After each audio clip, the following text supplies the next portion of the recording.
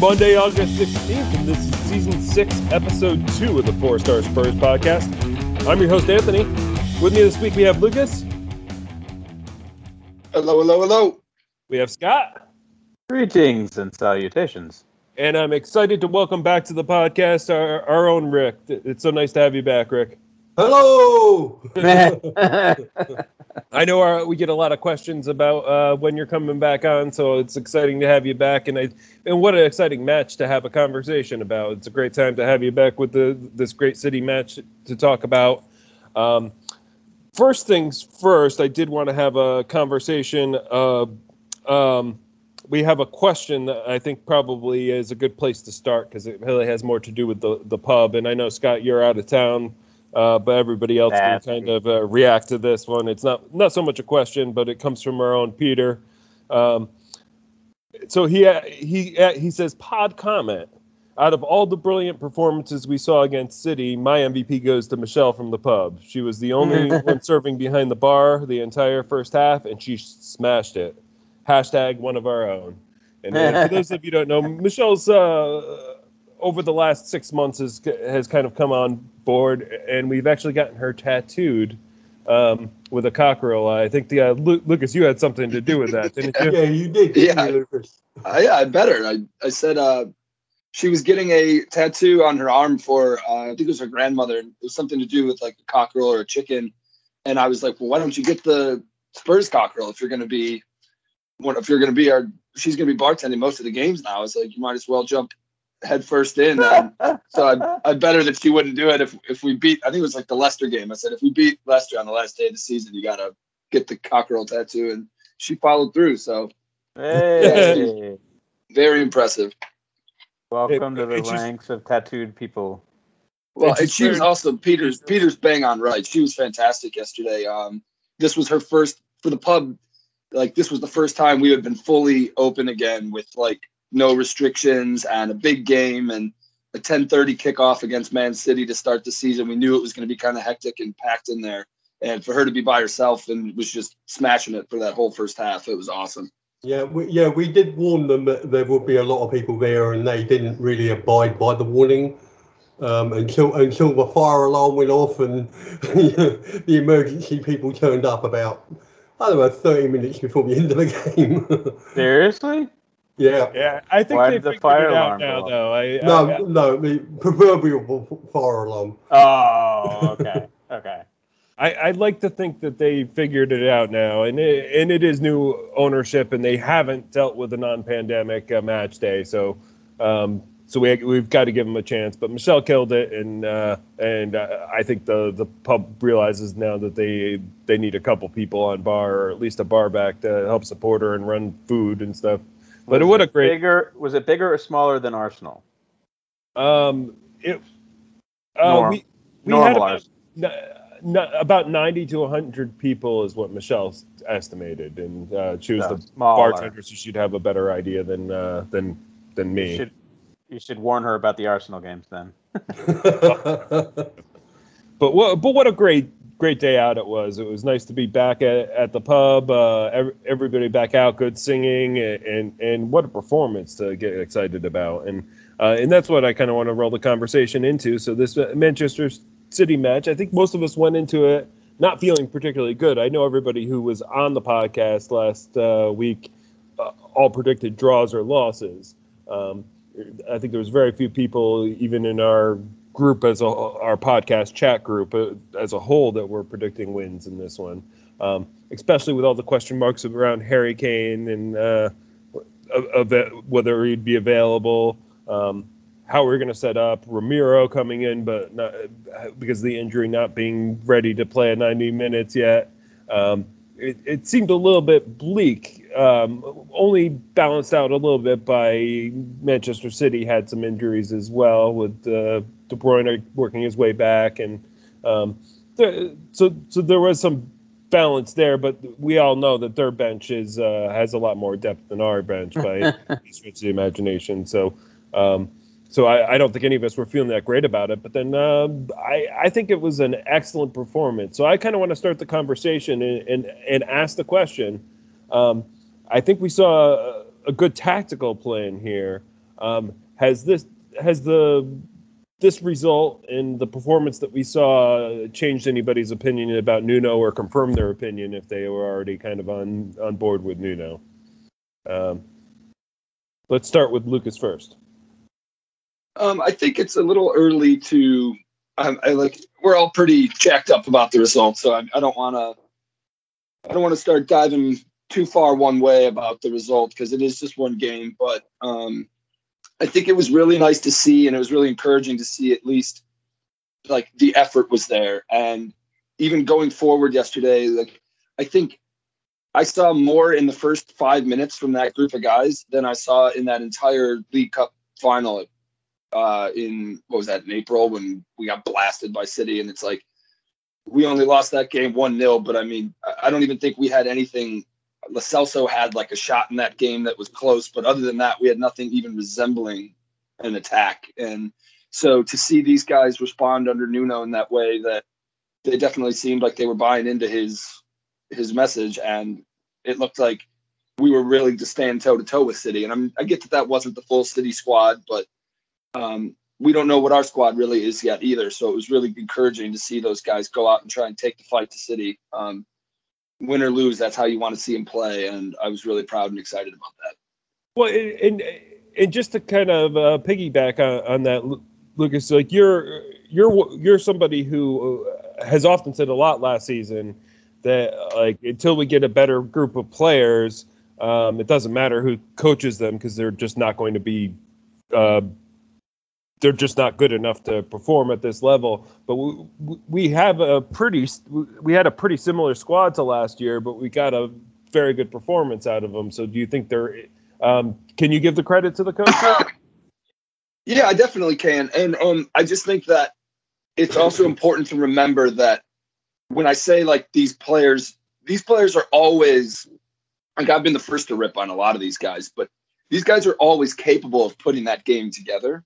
What we need is that consistency. Like I thought Sanchez and Dyer were fantastic yesterday, but I don't think there's anybody on this podcast or any one of our guys that would say, I feel comfortable going into a season with those two as my center backs for the rest of the year.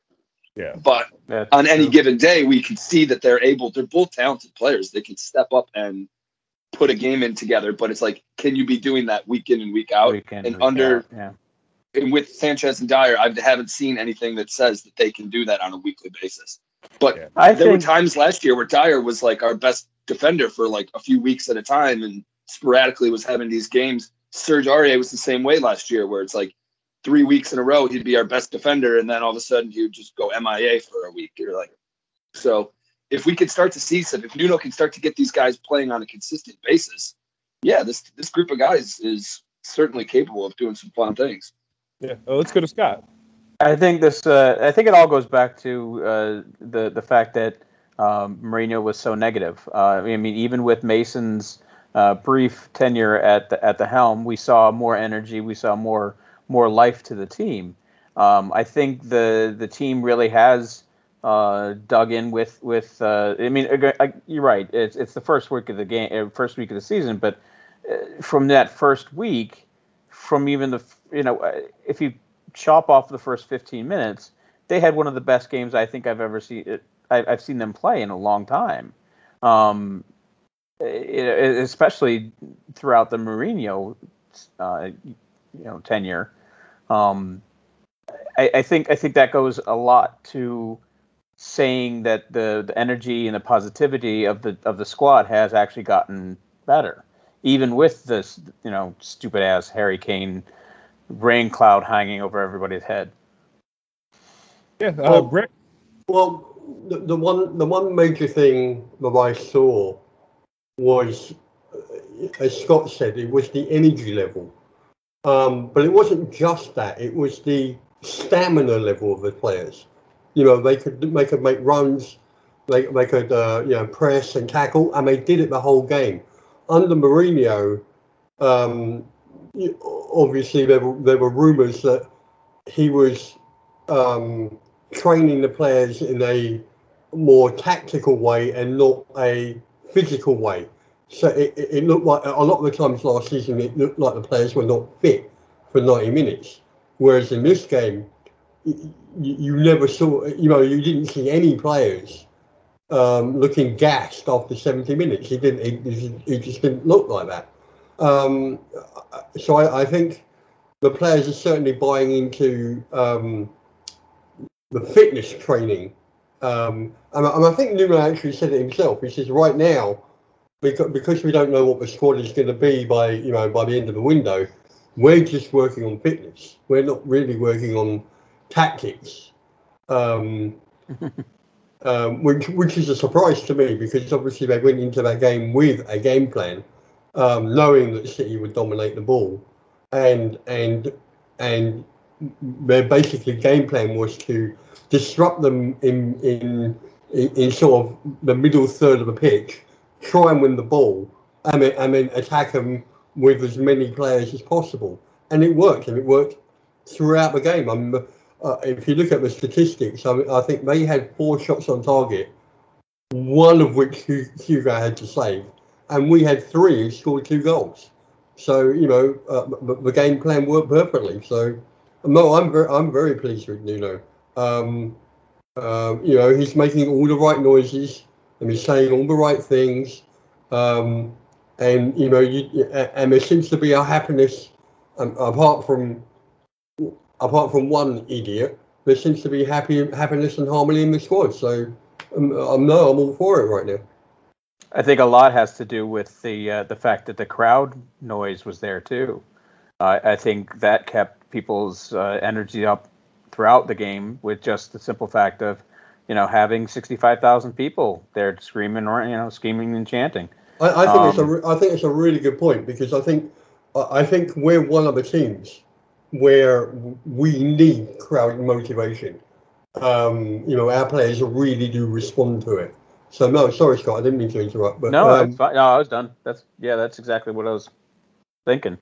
Yeah, and the individual performances showed that there was some motivation, there was a better fitness level, and I think we can probably move the conversation into some of those individual performances. And I wanted to start in kind of a weird place, but I wanted to talk about Dele Alli a little bit. Like I think Dele Alli at the beginning, it looked like he may have been a little off. He wasn't getting a lot of touches, but by the end of that match, he had done more running than anybody else on the pitch. Like he was like a box to box midfielder. Like did a heck of a lot of dribbling. He was I think it was a surprising performance because we've kind of seen him mediocre in the preseason. We know that he's kind of shifting positions a little bit, but I was actually kind of impressed with the overall performance. I don't think he was the best player for us, but I think that was an important part of our success. What do you think, Rick? I get the feeling. I haven't heard any quotes, but I get the feeling that Nuno has said to Dele Alli, do your work. Do the work that needs to be done. This is what you need to do. Yeah, you need to close down midfielders. You need to hold on to the ball. You need to distribute very well. We all know Dele Alli's, as skillful as any player in the league. We know he can, arrive late in the box and score goals. And in the past, he's been a player where, he might score a goal and do an assist and then do nothing else in the game. Whereas I think Nuno has got him to do the opposite of that. Do everything in the game, but don't do the flashy stuff. You don't need to do that. Let's get a baseline of being a consistent midfielder that does your job, and eventually at some point when your confidence level is really high, you can add the flashy stuff and the goals and everything else. But your baseline should be a consistent midfield player, and don't drop below that. He also looks like he gives a shit. Yeah, I agree with a lot of what you're saying there. Lucas, you wanted to respond next, I think. Yeah, I think Rick put it pretty well right there. I think it was really impressive to see Dele, like Rick said, not doing any of the flashy stuff, but I mean, the way he was able to break up play for City and not let them get into any kind of rhythm in the midfield was so important yesterday. And Dele's always one of those Like, he has that potential where if you just watch him for 90 minutes like he did yesterday, it's like all the stuff he was doing was so vital to what we were trying to do going forward. And to, like I said, just the way he was able to break stuff up from City was, I mean, it was so vital for what we were able to do. And I was so pleased. And if we could get that Dele on a weekend basis, like Rick said, if that's his baseline that we can establish and have him not go below that, I think that's an absolute asset to have this season. Absolutely. And I thought it was a pretty good pairing to have the defensive duo with him there in the midfield of Højbjerg and Skip. Like, and there was a couple of rough points for Skip early on when he was kind of getting his footing, but after he was doing a good job of backing up Tanganga, who we're going to have a nice long conversation about eventually. He was doing work to back up and protect there, and I think he was backing up Dele and other people when they became overmatched. I really thought that combination worked well, even though I think there were times that they both looked like they were getting overmatched for a little bit, but they did a good job of protecting one another, which is what you want to see out of a midfield, like especially when we are overmatched by the opponent. Rick? Yeah, that's exactly what I was going to say. I think this was a midfield designed for, the better clubs. Having the two holding with Dele Alli floating in front of them. I'm hoping, when we play the lesser clubs, we won't need two holding. We'll play one holding and two more progressive midfielders. It seems to be, I'm just really pleased because it looked like we had a game plan, whereas last year it was the game plan didn't seem to accommodate who the opposition were. This is how we're going to play, and that's the end of that. It's like Mourinho had try and get an early goal and then defend the rest of the game. And it was just so. I mean, Scott and I, during the lockdown, we used to Zoom the games together. We FaceTime each other and watch the games at the same time. And some of the games, we would end up talking about random shit because we weren't even watching the game. It was awful to watch. And Sunday's game was just a complete breath of fresh air. It really was. It was the fans in the stadium obviously made a huge difference, but the fans were engaged and we were engaged watching it. I don't think I missed a minute of the game. Because I was so enthralled with the way we were playing. It was just so brilliant. So to everything any game we played last season, even the Man United 6-1, which I contend we actually lucked into that 6-1 win. But there wasn't a game last season that was anything on a par with yesterday's game. Well, and with those midfielders, the two holding midfielders kind of protected the limitations of the defense that we have. And I think we're like Ramiro, when he comes in for full matches and has been training with the team for a while, he gives us some added protection back there. So I think to your point, I think it will be easier to go with maybe one holding midfielder once we have like a center back pairing that we're feeling more confident with. Not that they performed bad in this game. I think this was a really good performance for both of our center backs.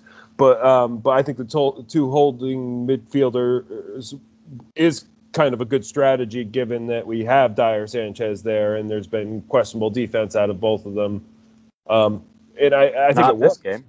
Not this game. This game they did surprisingly. I was shocked at how well the defense played this. Now, what the intangibles are to why they had such a good day is beyond me. But I was very pleasantly surprised at both the play of Sanchez and Dyer. Well, and that Sanchez tackle at the end, which it must have been on De Bruyne, right? After he came on, I think there was like a key tackle that was just magnificent by Sanchez at the end, and there was a lot of that throughout. I mean, there was some cagey moments, but on a whole, like they kept everything together. They kept the structure. They seemed to have a plan that worked. Rick? Yeah. I don't want to put too much praise on Sanchez, but I'm going to. The last ditch tackle you're talking about, where he slid in, won the ball, and made a nice pass. It was Ledley King-esque. It really was. And if he can do that on a consistent basis, all the better for us. I mean, the defense played really well. They didn't really get in behind us. They were attacking our left, our right, but their left most of the game with Sterling and Grealish, and Tanganga had a fantastic game. And one thing that maybe had gone unnoticed, but every time Tanganga won the ball, he passed it down the line, and Lucas Moura was always there to receive that pass down the line. So that was obviously a tactic by Nuno to say, look,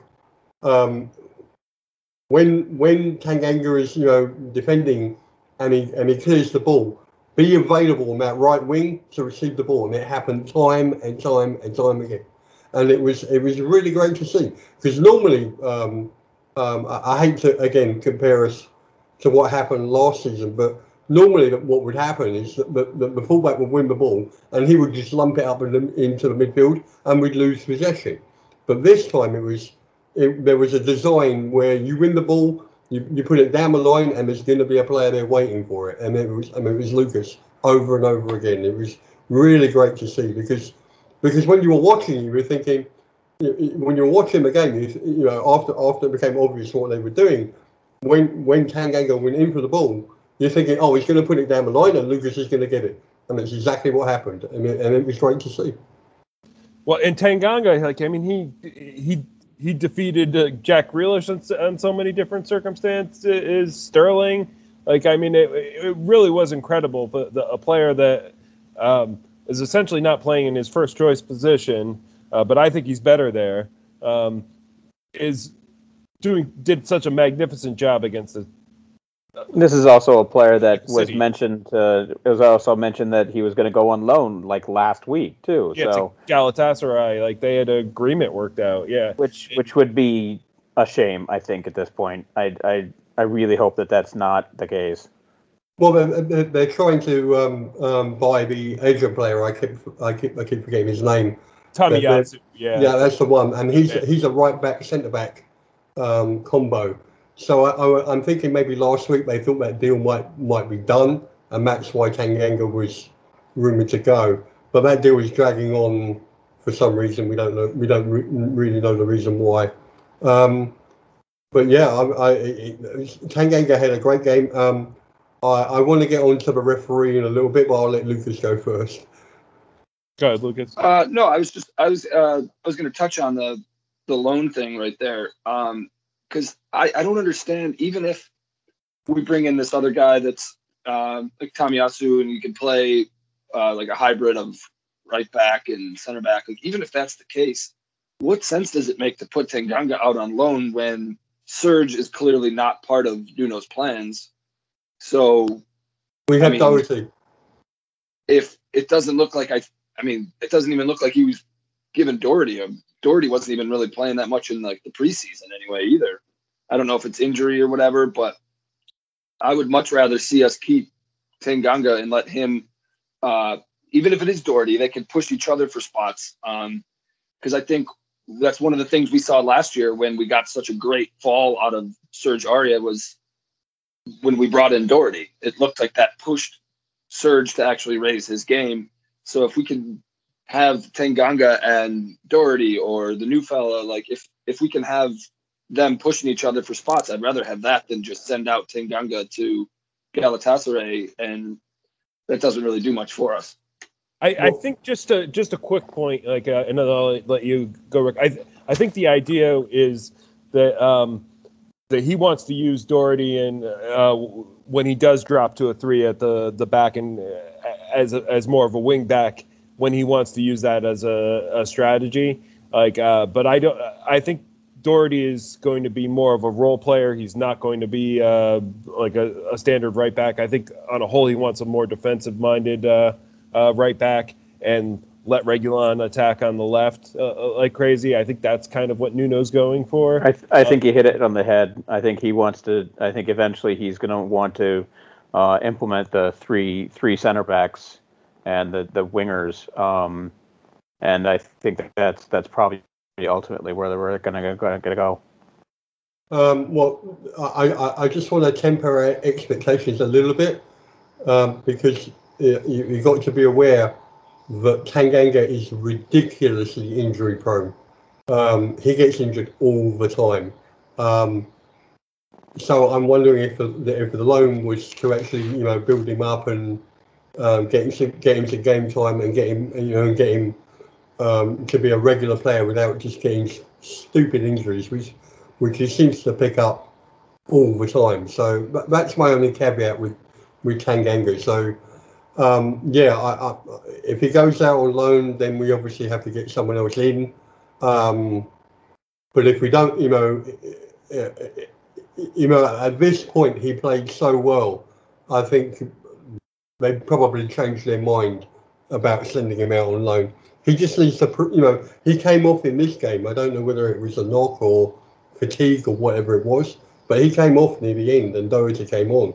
So, I'm hoping he didn't pick up a knock, but he is injury prone. And he got a bit of a curveball too in front of that crowd, which was cool. Oh, he did. Yeah, he got a great reception when he walked past the 17,000 fans in our south stand. One thing I do have to say, I've said this before in the pod, especially when we were building the stadium. Our stadium is just magnificent. When you see it fall like that, and you see the crowd, so enthusiastic with the players, and it's just the best stadium in the world. It really is. Football stadium, obviously, but it's just so brilliant.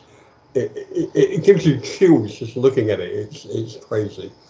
Well, I do want to talk about before we leave players behind, I do want to talk about the attack a little bit, because I think we got some good performances out of our attackers as well. I mean, obviously Son with the goal, which was a magnificent goal. I didn't even think it was something that was going to be close to going in when I saw it score. But I do think that despite having the yips and missing his goal scoring chance, I think Bergwijn had a very good performance too. He did a lot of what we want him to do, and we already kind of talked about Lucas, like being able to collect the balls from Tanganga and really perform on the line. But I thought they were all working together very well here. Lucas? Yeah, I think you mentioned Lucas right there. I think you can't talk about that goal without at first bringing up Lucas Moura and his effort to win that ball and flick it on to Bergwijn was such a beautiful play. And Bergwijn again, yeah, you're right. Bergwijn looked very threatening going forward. The thing with him is it's all in his head. His confidence. I don't know how to get back to that Bergwijn that we saw in the first couple weeks upon when he first got here. It seems like for a long time now, I think he was, he had like one goal all of last season. Like he has such a potential to be a real goal scoring threat and be involved the way he's able to run down those like channels. Like he was so pivotal in a lot of the counterattacks that we were having yesterday. He just doesn't seem to have that full confidence like Lucas Moura does or like Sonny does. It seems like he might be in his head a little bit, but if we can get him back to his top level of confidence, I think there's an awesome player to have there in our attack. I totally agree. I think if we go into the Harry Kane situation, the three players that we had yesterday were very good for counter-attacking. Very good. They're all speedy. They're all the movement is great and everything else. And the one player that's not good at counter-attacking, funnily enough, is Harry Kane. He's usually the one that passes to the counter-attacker, whether it's Son or Lucas or whoever. And he does it well. Yeah, he does it very well. But obviously that's because of the limitations of the midfield. Now, if we get the midfield, working well, we won't need Harry Kane to do that. What we will need Harry Kane for is when there is no counter-attacking opportunities against teams that are, 2 banks of 4, parking the bus, and that's when we need, the Harry Kane magic around the box, from corners or whatever, to break down these stubborn teams. But for counter-attacking, the funny thing is, for the better teams, we actually don't need Harry Kane in a funny way. But we need him for the shittier teams who are going to, park the bus. I don't know what's in Harry Kane's head. All the rumours and, paper talk and everything else. But if you actually look at actual official quotes that are coming out, Harry Kane has said nothing for a week, since his admission about being late, and it was, pre-organised that he would be late. He has said nothing since. The management have said nothing, and there doesn't seem to be any movement. And he's been included in the Europa Conference League, squad. So if he plays in that, basically if he plays in any game in the next 2 weeks, I don't think he's going to get sold. If he refuses to play in up until any game up until the transfer deadline day, then I think he might get sold. Well, as far as like the transfer part, we are going to have a brief conversation about after we finish City. But I do think you queued up a good question that we had that does have to do with Harry Kane, that has to do with the City match. And that comes from Kyle Mates. And Kyle Mates asks, what are your thoughts on the fans cheering, Harry Kane, are you watching? Is that pushing him out the door or fueling his fire to play for Spurs? I don't think we can do anything about how Harry Kane feels. I think Harry Kane's going to feel how Harry Kane feels, and I really enjoyed the fact that they were chanting that. Yeah, I think so, Lucas. Yeah, I loved it. I'll be the first to admit that I absolutely loved it. It was a great statement from the fans saying, "Look, we're not Harry Kane FC. We're Tottenham Hotspur, and we're bigger than just you." And whether like the question it asked, is that pushing him out the door or is that fueling him to play for Spurs? I don't really think it matters. I think once a player has it in his head that he doesn't want to be here anymore, that's his choice. And I think that we're going to have to move on anyway. So whether he walks this, he's not going to be here. He doesn't want to be here. He's not going to be a lifer here. He's not going to spend his final years of his career here. So if he wants to go, I'm okay. As long as the right money comes in, let's do it now.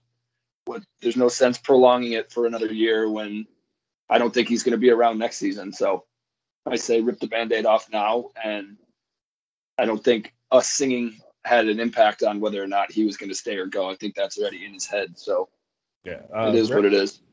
Well, the first thing, I thought it was really funny. I completely loved it. The second thing is, I think he's got some insight into what's going to happen if he does play a home game for us in whatever competition in the next couple of weeks. I think he has some inkling that he's going to realise how much he pissed off the fans. It's not going to be pretty. He doesn't already know that? I think he's so much of an egomaniac at this point that he just is not paying attention to anything right now.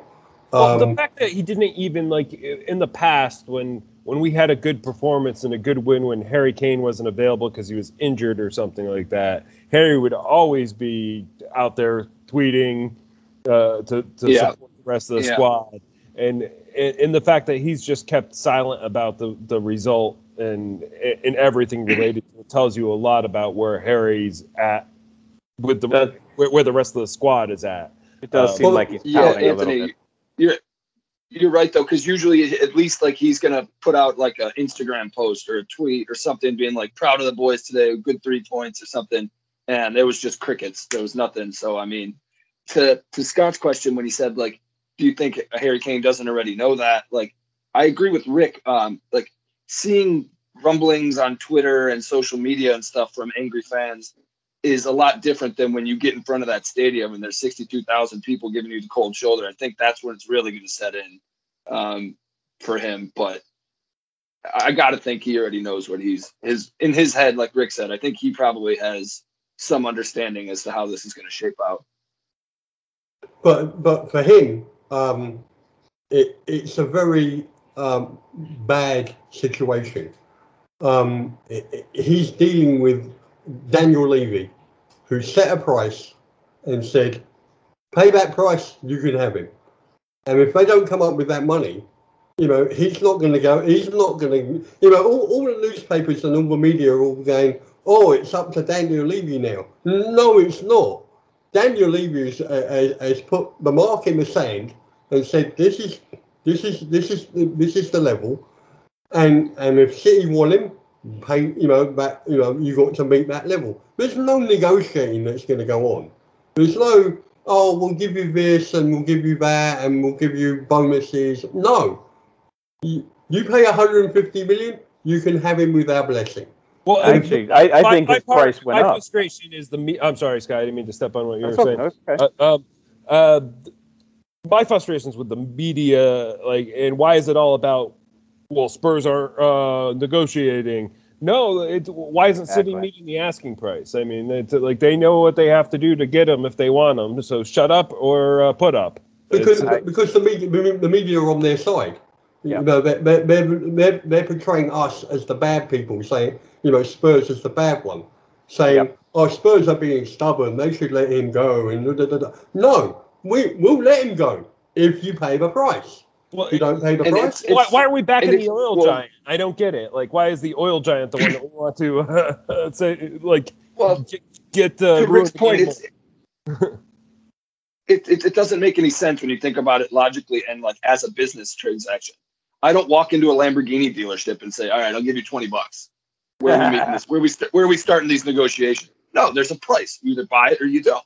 You can't just walk into a Lambo dealership and say, well, I can do 30,000, I think. Like, no, you're going to pay what it is or you're going to get the hell out of there. And I don't get why. Yeah, like Rick is saying, where the media is kind of spinning it where it's like, oh, Spurs aren't letting him leave. It's like, look, they said you can go. City, and it's the City doesn't have the money. Like, come on, the whole thing is ridiculous. But I think Harry Kane already knows what he wants to do, and I think even with the rumblings of him extending the contract and stuff, I'm sure that's all just about reworking things so that next summer it can be a smoother transaction with clauses and other shit on his way out. But I don't think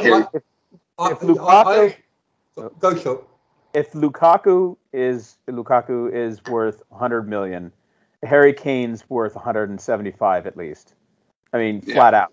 And after this game, to see how desperate City does look for a striker, it should be like 200 million now because of the fact that like they desperately need it.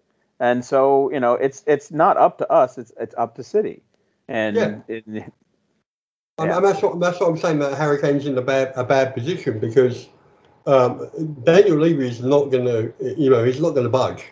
And if they don't stump up the money, then Harry Kane is our player for the next year, and he's going to have to put up with all the crap from the fans, for at least 3 or 4 months until we've slightly forgotten about it.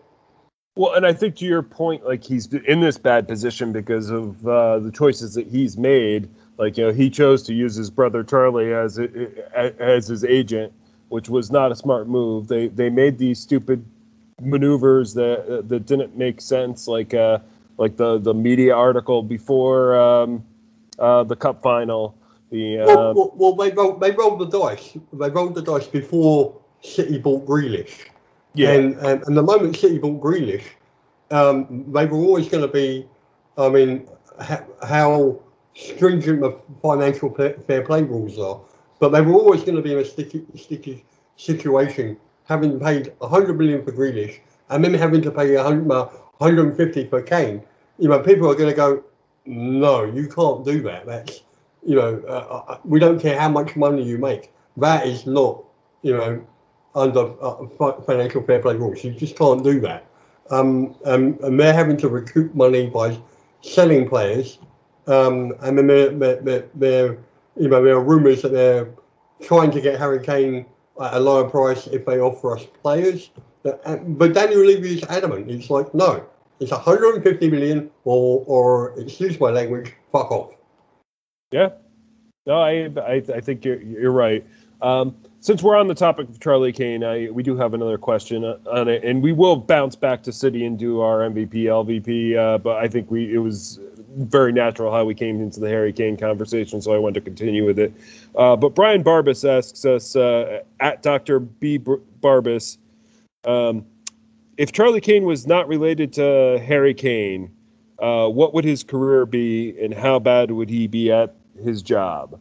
Now, I think this comes from online today. There was a lot going on Twitter where everybody was kind of poking fun at Charlie Kane and I saw all that. making bad decisions, and like everybody had a different joke. So I think that's probably where the origin of this. But does anybody have opinions on Charlie?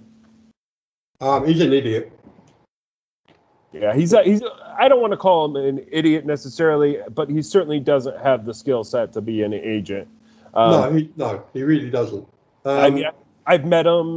Nice enough guy. Like he did.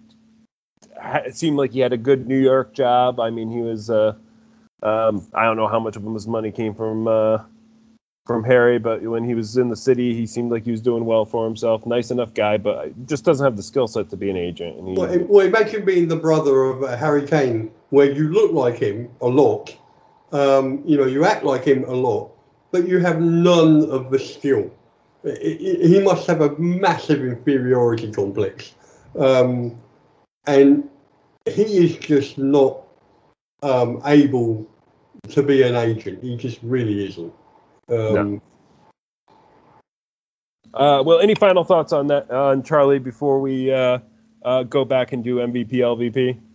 I think let's bounce back to the City match. There'll be plenty more to say about Harry, but really we just have to wait out this window, and we'll have this conversation probably one more time next week, and then I think we'll probably get to the window at that point, and we'll be able to know whether he stayed or left, and we'll be able to move on with our season from there, one way or another.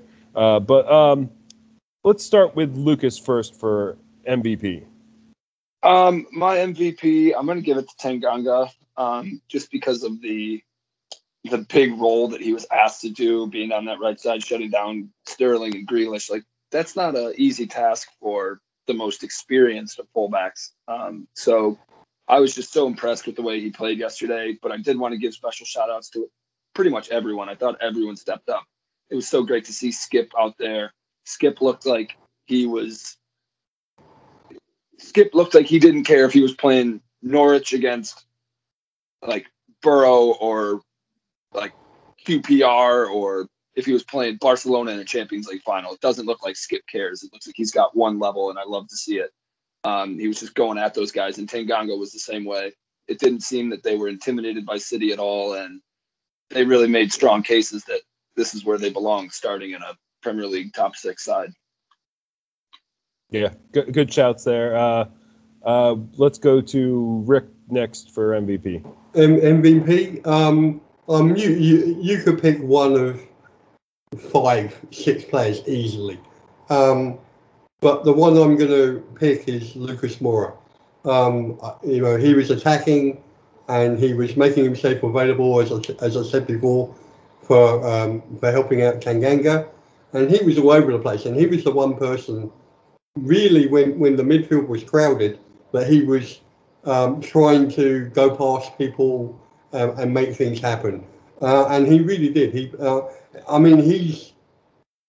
really turned into a really good player.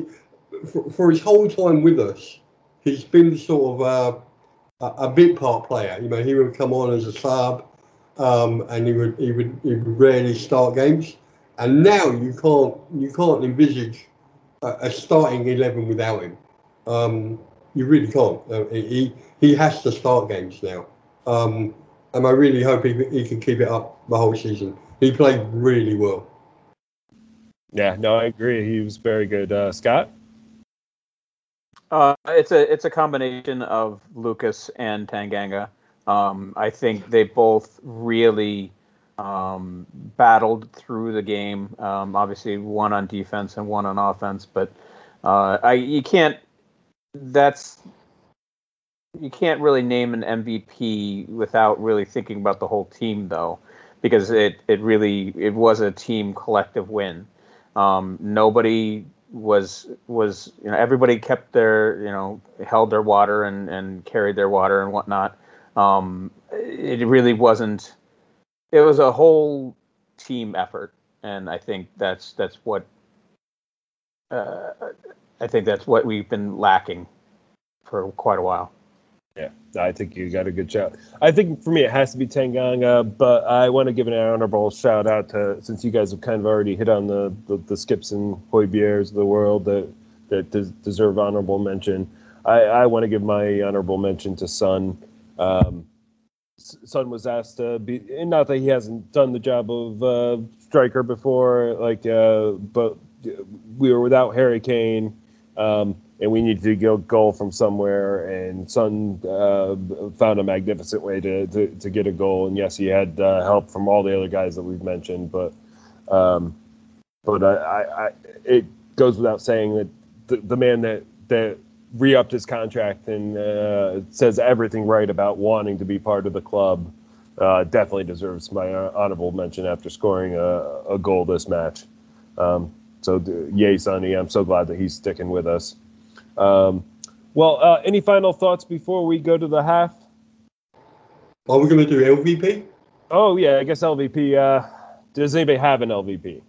Yeah. No. Yeah, I do. Basically because everybody played their positions very, very well. And the only one person that, even though he had all the enthusiasm in the world and all the runs and everything else, he was playing striker and was through on goal and didn't score, and he should have scored, and that's Steven Bergwijn. But I'm only saying that because everybody else did their job almost perfectly, and he's the one that just didn't do it as perfectly as he should have done. See, I disagree with you there, but I just think he did such a magnificent job, other than missing that goal. But that's his job. If you're playing one or three strikers, your job is to score. That's I thought maybe you were going to say Reguilon because he didn't have to contribute as much. But Lucas, who do you have? Yeah, I was actually mulling over in my head whether or not I was going to have the heart to do an LVP today, but now that Rick has said it, I'm going to just tag in with him because that is the one area that I was thinking in my head. If I had to give an LVP to anyone, it was going to be Bergwijn. And I think the big thing is because to me, it's more of a pattern that we've seen with him lately because of his confidence. Whereas I can't remember the last time he was through on goal and actually scored it. This seems to be his thing now, is he's consistently finding themselves in these threatening positions and doesn't seem to be able to put it away, which is what we need him to do. So if he's going to be a part of in getting a lot more starting opportunities and stuff, at some point he's going to have to figure it out in his head and start finishing these chances because we're going to need those goals at some point. Well, we'll put it this way. We know we signed Bryan Gil or Hill or however you say it. Out of that starting 11, who is Bryan Gil gonna replace? It's gonna be Bergwijn. You're not gonna not play Son. You're not gonna not play Lucas. You're not gonna not play Dele, and the two holding midfield players. So who's the one player he's gonna replace? It's Bergwijn, because he's not putting himself in the position where he's like Lucas, becoming undroppable. He's not doing that yet. and that's what he needs to work on. Fair points, definitely. Scott, do you have anybody? I'll just second and third what they said. Okay. They pretty much covered it. Okay. Well, fair points. I'm going to hold true, and I don't think anybody deserves it. I don't think even Bergwijn in this one. But I do agree he's going to have to finish out these yips and figure it out and figure out a way to finish. But I think that's about good for the half. So second half, we are going to preview both the Conference League qualification match that we have Thursday and the Premier League match away to Wolves on Sunday. And we'll talk a little bit about transfer rumors. But first, we're going to go to our halftime segment, Luke's Locks. All right, boys, welcome back. Let's get some free money here. Here's your free money 4 picks of the week. This week, we're going to have some overs, so get ready to root for some goals. First one, we're going to do Leeds at home to Everton. Take the over 2.5 goals. Leeds are coming off that thrashing they got away at United. Everton is more than capable of scoring some goals, and they looked in good form last week. So I think we're going to see a lot of goals in that game, so take the over. Another over, we're going to jump to Arsenal as at home to Chelsea. 2.5 goals is the over on that one as well. Arsenal obviously got embarrassed against Brentford in their opener, and they had a couple of attacking players sitting out with Lacazette and Aubameyang. So look for them to bounce back and score a few goals. And Chelsea is going to have clearly zero trouble getting through Arsenal's back line because they're a disgrace. So look for plenty of goals in that one as well. Now I'm going to feel myself a little bit here with a rare Spurs win prediction. So hopefully I'm not jinxing us, but Spurs are -0.5 goal away at Wolves. I think our players are definitely buying into Nuno's philosophy, and I think having Nuno in this game gives us a huge advantage because I don't think there's a person on the planet that knows Wolves as much as he does. So he knows that team inside and out. Look for Spurs to continue with the momentum and get a win away at Wolves. And the last one is back to taking the over. We're going to take over 2.5 goals in United at home against Southampton. United's firing on all cylinders offensively, and we're surely going to get a couple goals and probably a couple penalties because it's United. And Southampton is going to be playing at home for their fans, so look for them to grab at least a goal or two as well. So over 2.5 goals in that one. There are your 4 free picks, and let's go get rich. Okay, great. Well, thanks, Lucas. I've got to start putting some money down and winning some back because I haven't been jumping in to all this online betting as much, but I definitely appreciate the advice. I don't even know how to online bet. Maybe I should take a class from Lucas. Yeah, you should teach us all how to do it. Then we can all become like, I don't know, like Paul. Yeah. Or oh, hey. If you trust the process, if you trust Luke Locks, it's free money that I'm handing out, and nothing's better than after you drop $50 to $100 at the pub watching Spurs. It's always nice to just be able to reload that money for free. So, free advice is here, boys. Well, thanks so much. So before we preview these 2 matches that we have to preview, I do want to have a quick conversation about transfers. And we did a lengthier conversation last week. Tommy was on. He did a lot of the research for us on that. But on a whole, I think the biggest rumor that's going on right now is that we're clearly what I'm seeing is with Paratici, he's casting the net wide, and like he has some positions that he's looking at, and he'll look at 4 or 5, sometimes up to 10 players at that position. So you just see these rumors just flying that we're looking into this guy, we're looking into that guy. And I think it's all true. We're looking into them, but it's difficult to say which ones we're most interested in until it gets to the real negotiation point. But Rick, what rumors have caught your eye this week? Well, it's not so much rumors. It's the way we're going about it now. I mean, Paratici, I'm completely in love with. I just love the fact that he's so well connected, and the way he does business is, he talks to the management, he talks to the manager, he talks to the chairman, decides a budget, decides what we need, and then goes out and decides these are the 5-6 players that fit that profile, and I'll try and get one of them, whereas before it was always the case of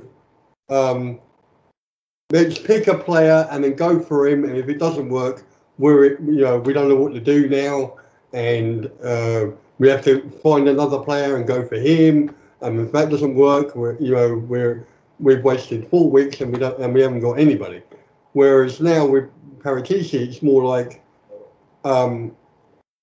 identify the 5 or 6 players that fit the profile that we want, and then test the water and see, which one we can actually get, and then get them. It's just a much better way of working, and I'm really optimistic, more than I've been for a very long time, that the players that we buy are going to work. Whereas everybody talks about the Gareth Bale money being wasted. It was never wasted. We bought and then we sold, so we regained a lot of the money we got for Gareth Bale. But a lot of the players that we did buy just didn't work.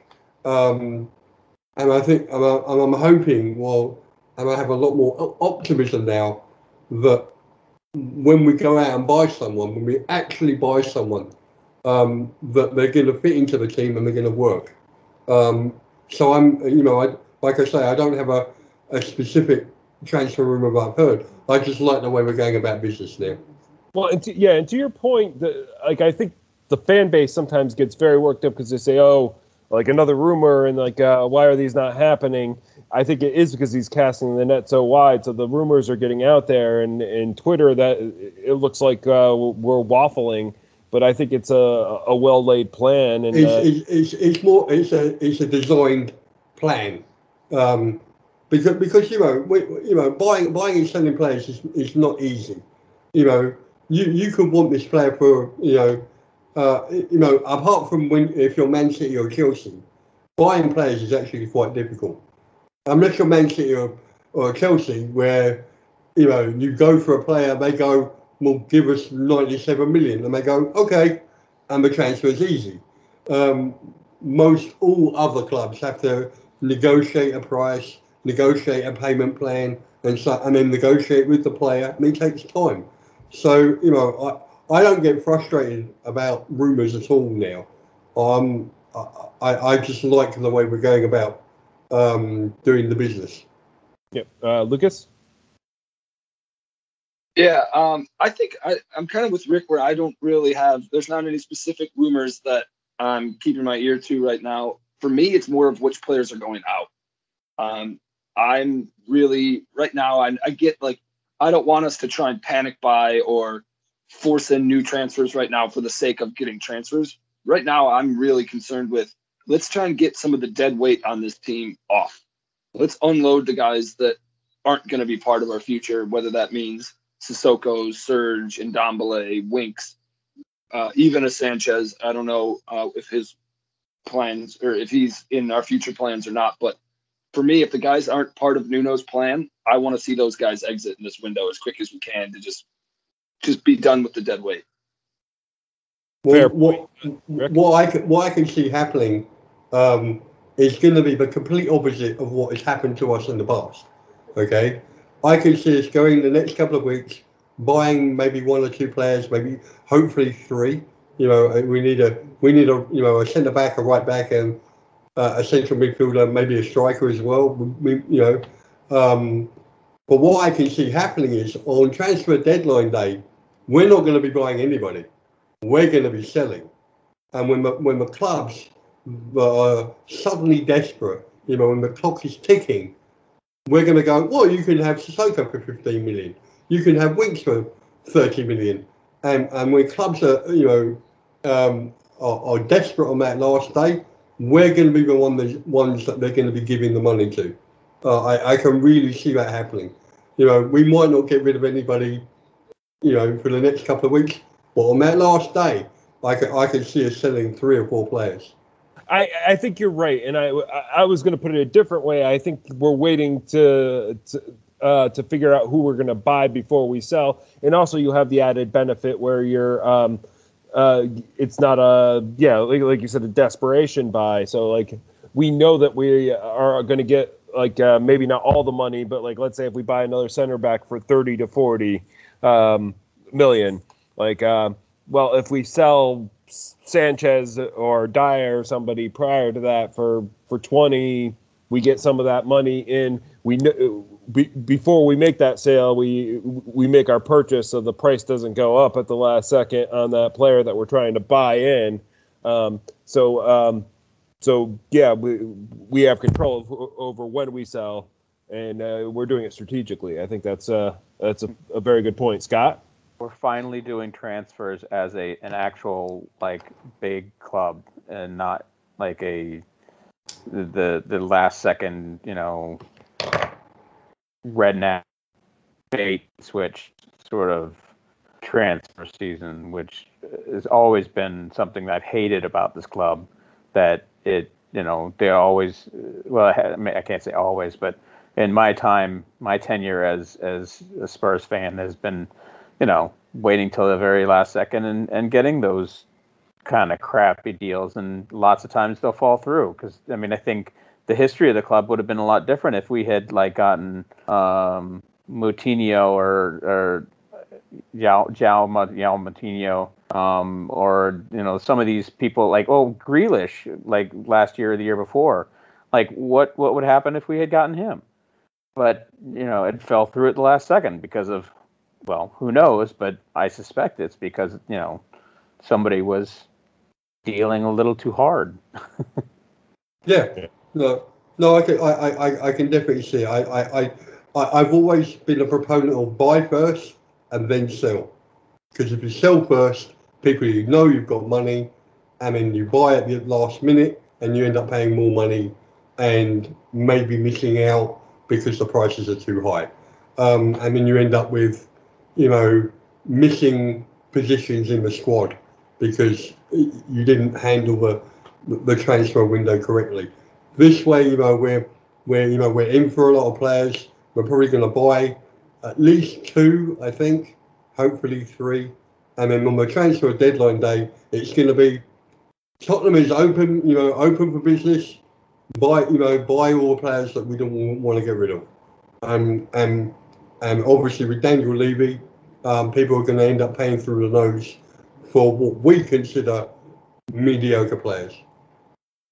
Yeah, I think it's a nice change of strategy that Daniel Levy didn't do well, and I think that he's finally recognized that he needs to have somebody else to mediate. Yeah, he still probably is the one setting the budget and saying like what we can afford to spend, but let somebody else figure out how we're going to spend that to get the most for maximize. So yeah, all good points, and I think that's probably the more important conversation than who we're going to bring in at this point. But yeah, we're going for a number of positions, and it'll be interesting to see who we end up with and see who goes. And I do agree. I think it's going to be the last couple of days of the window that we do most of the selling, unless we're going to loan some of those players. Maybe might be some that go out on loan with options to buy that right after the window. Yeah, either or. Yeah. As long as they're off the wage bill, fine. Yeah, exactly. Great conversation there, but we have 2 matches to preview, so I want to keep us moving along. So I want to start the conversation with this Thursday. So we're in the Conference League. I know a lot of us weren't very excited about it. We did talk a little bit earlier about some of the roster decisions there. One of the things I think we're going to have to talk about is, and Ndombele didn't make the roster for these qualification rounds of this Conference League that we're entering this Thursday. So we probably should have a conversation about that as we preview this match. But let me set it up first. So this Thursday we take on Pacos de Ferreira away. I think I got that pronunciation close. Thursday, August 29th. That's 1:30 p.m. here in Chicago. Currently, they sit in 12th place in Liga Portugal with 3 points. That's 1 win and 1 loss.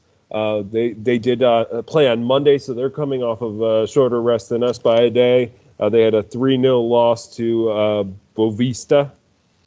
Prior to that, they did have to play a previous qualification round against Larne. They lost to them. Prior to that, they beat Famalicão.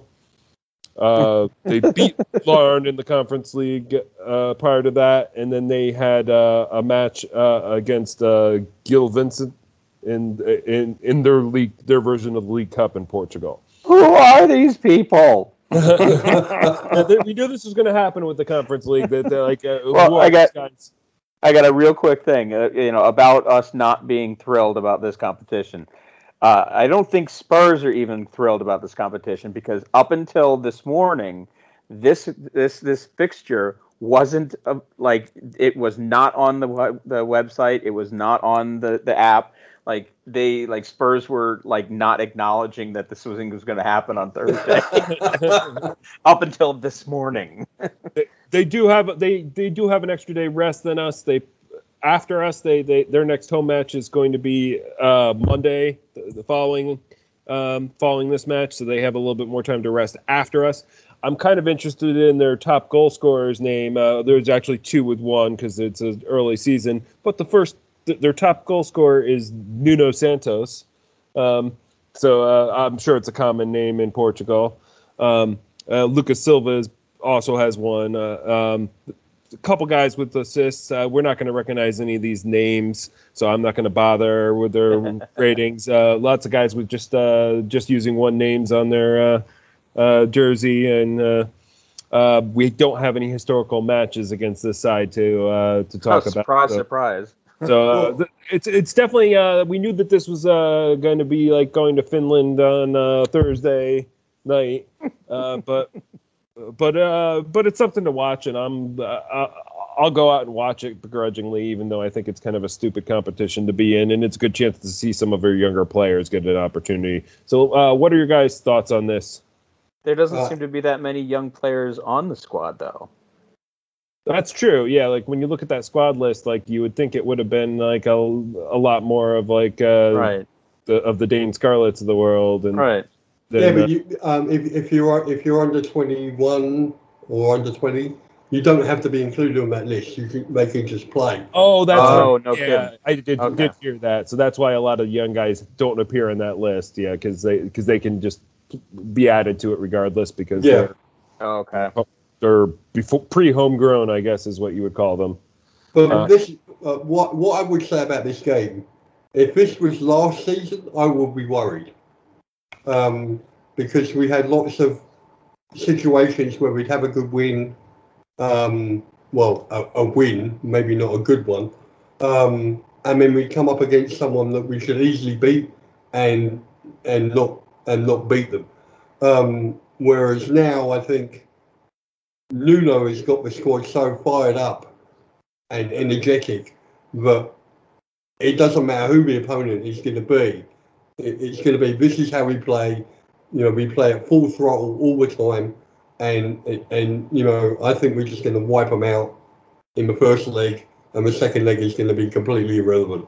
That's kind of my take on what's going to happen. And it's certainly possible if we take them down away, then like the home match we can just kind of cruise in. Remember, there's no away goals rule now. So. Yeah. Still, if they have theoretical advantage at their home ground, so it's not the same situation as previous years. But what is the size of their ground? How are they doing? How are they doing goals, like goal ties now? Then, if there's no away goal rule, it just goes straight to extra time in that second game. Oh, okay. Extra time and then penalties. So it's exactly the same. It's just you don't get an advantage for scoring away goals. Gotcha. Well, let's have a quick conversation. Should we read into too much Ndombele not being on this squad? We know in the past that he has said things about maybe not being happy at the squad. Obviously, we haven't seen much of him in preseason. Have we seen any of them? No, we haven't seen any of them in preseason. Should we read much into this, Rick? The take I have on this is a unique problem. This is not the problem he's had in the past couple of years. In the past couple of years, it seemed to be fitness. It used to be, I'm going to get a niggle and I'm not very fit, so I'll play 60 minutes and they have to be taken out. I can't dominate games and so on and so forth. This seems different. He seems to be fully fit, but it seems to be that, he just had a child, and I'm wondering if there's some sort of bedding in period that he needs to have, to get his home life sorted out, and I think Nuno is just giving him some time to just settle himself mentally. I think he's physically able to play. I don't think he's mentally able to play right now because of all the, with a new baby and everything else. I just think maybe Nuno said to him, look, okay, take a month, train with the team, do as good as you can, and then we'll reevaluate it at a future date. And that's because he's not being considered for games. He's not even on the bench or in the squad. He's just completely out, and I think that's a deliberate thing. It's not a game by game decision. It's more like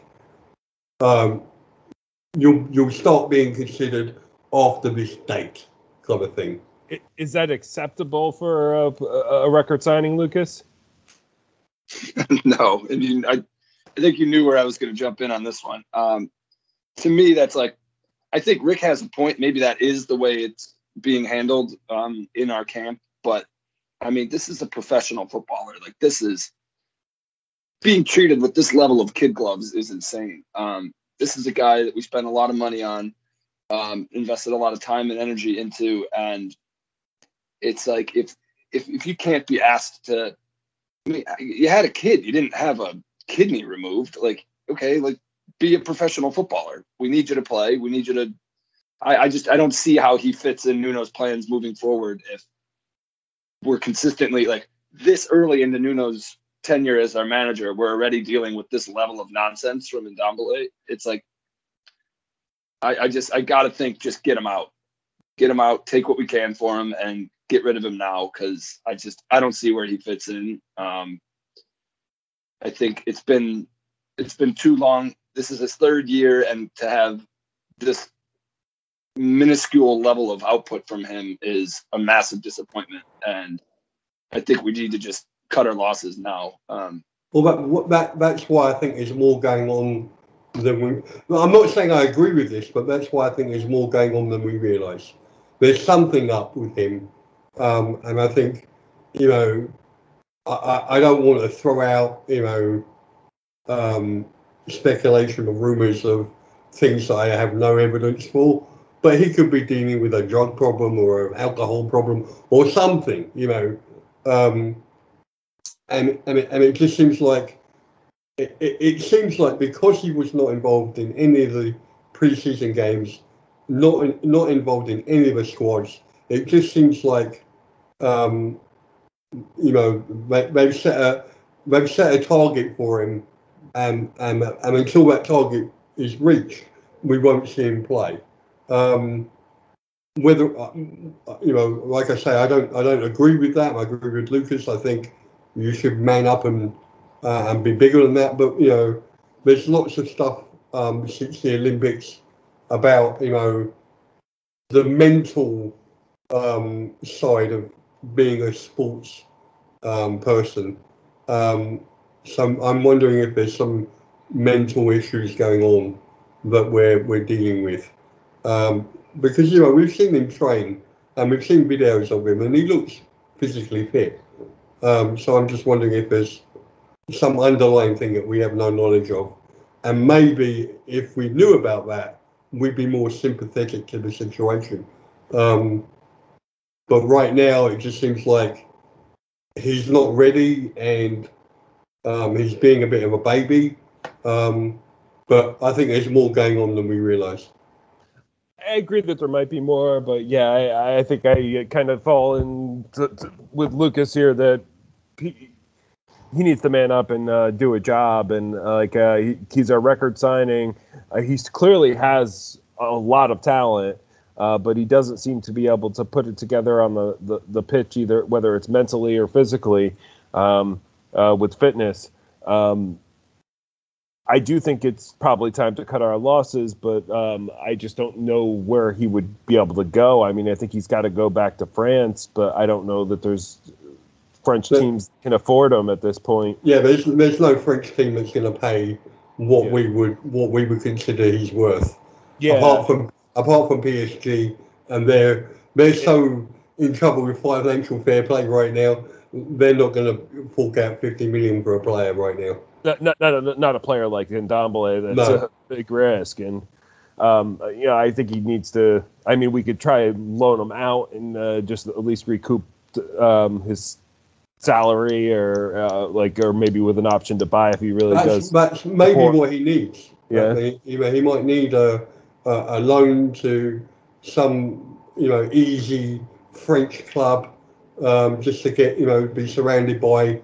Like-minded individuals and get him settled.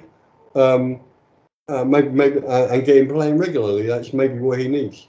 Yeah, maybe it's a Scott. Yeah, I think you wanted to jump in with something. Oh, I think I'm on the opposite end of this. I think he's too good of a player to give up on just yet. I think giving him one more year to really, either get his shit straight underneath, or next year we'll hawk him on the cheap. But I see the potential in him, and I think it's too much to give away cheap. Yeah, no, fair points. Let's go to predictions for this one. So let's start predictions. And Scott, since you were already going, how about we start with your predictions on this Pacos de Ferreira? I think it's going to be at least 5-1. Maybe they get one. I kind of want to go 5-0, but I'll go 5-1 just because they're in the Portugal league. They've already lost one by 3. I can't see us not rolling over them. Now that has a little bit of a caveat, whereas if we show up in the field as absolute garbage, that might not be as high. But I still think we win. But I'll go with 5-1. Who are your goal scorers? That's the hard part. Go with Skip. We'll go with Reguilon. Let's see, Son with 2, and some other random guy. Højbjerg. Why not? Okay, let's go to Rick next. I think we'll win 4-0. Stevie B is going to get a hat trick, and Son will get the other one. Okay, and Lucas, what do you have? I have 3-1, and I have our goal scorers are Son, Bergwijn, and Lo Celso. Okay, I like that. I'm going to say 4-1. I'm going to say Lo Celso because he hasn't had that many minutes yet, so I could see him getting some playing time here. I do think Bergwijn gets some minutes here, and he scores. I'm going to say Doherty, and I'm going to say Sessegnon. He did play a bit today, so he is coming back to fitness. I'll say that he gets some minutes here, and Sessegnon scores. We have one more game to preview, and I think this is kind of an interesting one for our second match of the season. After such a good performance against City, we get to take on Wolves away this Sunday, the 22nd, and that's 8 a.m. here in Chicago. So Wolves currently sit 14th place in the league with 0 points. They have 0 wins, 0 draws, and 1 loss. They have a -1 goal differential, which explains their place in the league. They're most recently they lost 1-0 to away to Leicester. Upcoming on Wednesday, the 25th, they do have to take on Nottingham Forest and qualifications for the Carabao Cup. And they also take on Manchester United at home on Sunday. So they've got a busy week after us. They have no goals scored yet, no assists yet. Their top-rated player has been Adama Traore with 8.28. Kijana is behind him with 7.41, and Max Kilman with 7.40 behind him. The last 5 times that we faced the Wolves, most recently in May, we beat them 2-0. We drew them in December 2020, 1-1. In March of 2020, we beat them. We lost to them 3-2. We beat them in December 2019 2-1, and we lost to them 3-1 in December 2018. So we've had mixed results against Wolves, but I think we have a great advantage here with having their former coach, who knows their weaknesses, and can probably create a good game plan in Nuno. So let's start with Rick. What do you have? I think whoever set up the fixture list is taking the piss. We get Man City first, who Kane won, and then we get the team that our manager formerly managed. I mean, someone's taking the piss. I don't see Wolves as being much of a problem. I really don't. They were very injured last season. And they ended up being pretty terrible.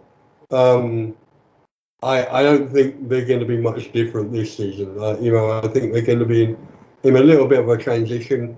They may have even lost a couple of players by the time we play them. There are rumours about Traore. We were even linked with Traore, but I think the latest team to be linked with him is Liverpool. So they may even be even weaker than from now by the time we play them. So I honestly don't see them as much of a problem. Lucas? I think one thing that's going to be interesting this season is that we got to kind of remember is that these stadiums are now going to be full again, and that's something that we saw yesterday with how our fans were and how up for it our fans were and what a boost that really gave us. So Wolves played away in their first game against Leicester, so this is going to be their first game back in front of their fans. So that could be something that we got to kind of take into account, is that a lot of these places they're going to be playing in front of their fans again. It's going to add a different dynamic to the game.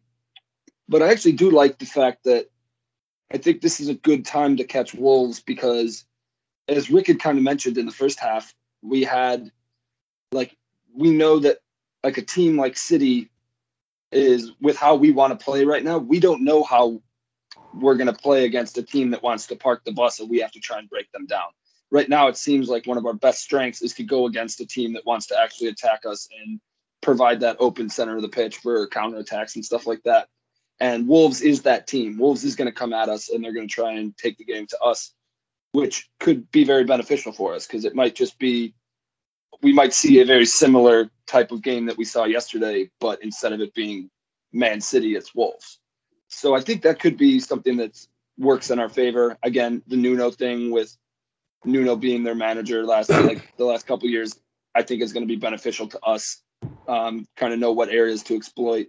But yeah, I have a good feeling in this one. And I think that, like I said, I think guys like Lucas and Bergwijn and Son are going to have a lot of free reign to be running down those alleys in the center of the park. Who's even their manager right now? Did they hire a new manager? Or are they working on a caretaker manager? I would have to look him up, to be honest. I don't know him off the top of my head either. It's okay. I agree with both sentiments from the other two gentlemen. I think it's going to be a little bit tougher of a game, obviously, than the one midweek. But I think maybe I'm thinking 3-1. Are we doing predictions yet? We can do predictions if you want to. We're rolling into predictions. I think it's going to be 3-1. I think Harry is actually going to come back for this one. I don't believe he is going to be sold this year. I think he's going to plug through. So I think he's going to get 2, and then Lucas will get a 3rd. Okay, so their head coach is Bruno Lage. Oh, he was wasn't he with Benfica or something? Yeah, I think so. Yep. I do remember him coming in now that it was mentioned, but it's Wolves aren't a team that I follow that closely. Rick, you had you're still on mute.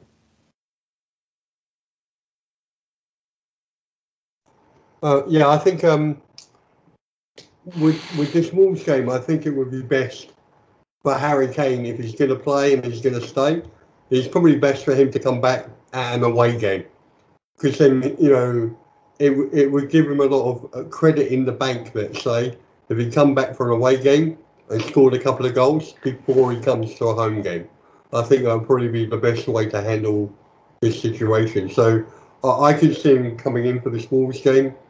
And I agree with Scott. I don't think he's going to get sold. Man City, if they really, really wanted him, maybe they just paid up and Levy would have went, okay, you met the price, go. So I think Harry Kane's going to come back for this game. He's going to score a couple of goals and we'll win 2-0. Who are your goal scorers? Harry Kane, 2. Oh, I'm sorry. You did say brace. Yep. Okay, Lucas. Yeah, I think it's going to be a close game. I think we're actually going to win 2-1. And my goal scorers are Son and Lucas. I like that, Son and Lucas. I do think that this is we're set up, even though this is an away match, and it is going to we're going to have to get used to playing in front of opposing fans again. I do think that we do have that Nuno advantage, and he knows these players well. He knows their weaknesses. He's going to know how to tell Spurs to set up, and I think we are by far the more talented team. So I think he can prepare us well to handle this match. So I do think we're going to handle well, but I think Nuno's going to when we annihilate them, I think he's going to handle it very gracefully and not over celebrate in front of the Wolves fans, because I think he is just that type of decent human being. But I do think it's going to be a 5-1 victory, and I'm going to go high scoring on this one. I do think there's a good case to be made that Kane will make it in, so I will say 1 Kane goal. I'll say 2 Son goals, a Lucas goal, and we'll say a Bergwijn goal. I would like to see Bergwijn kind of work out the yips, and especially if he's going to be playing in our team regularly. I think that could be this could be a good opportunity for him, because I think there are a lot of holes in this team's defense right now, and there might be some opportunities for us to put some goals, especially after I don't think they looked very good at all this weekend against Leicester. Any final thoughts just in general before we wrap up the podcast?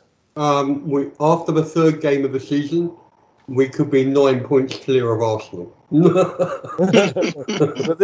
actually, we didn't talk about that, and I think that might be a good way to wrap up the podcast. So we got to watch Arsenal lose to Brentford the first match of the Premier League season on Friday afternoon, and what a great day that was to see them go down 2-0 to the Bees, just coming up from relegation, so just recently promoted, and what a day for them and their fans. My favorite part was them saying, "You're just a shit Tottenham Hotspur."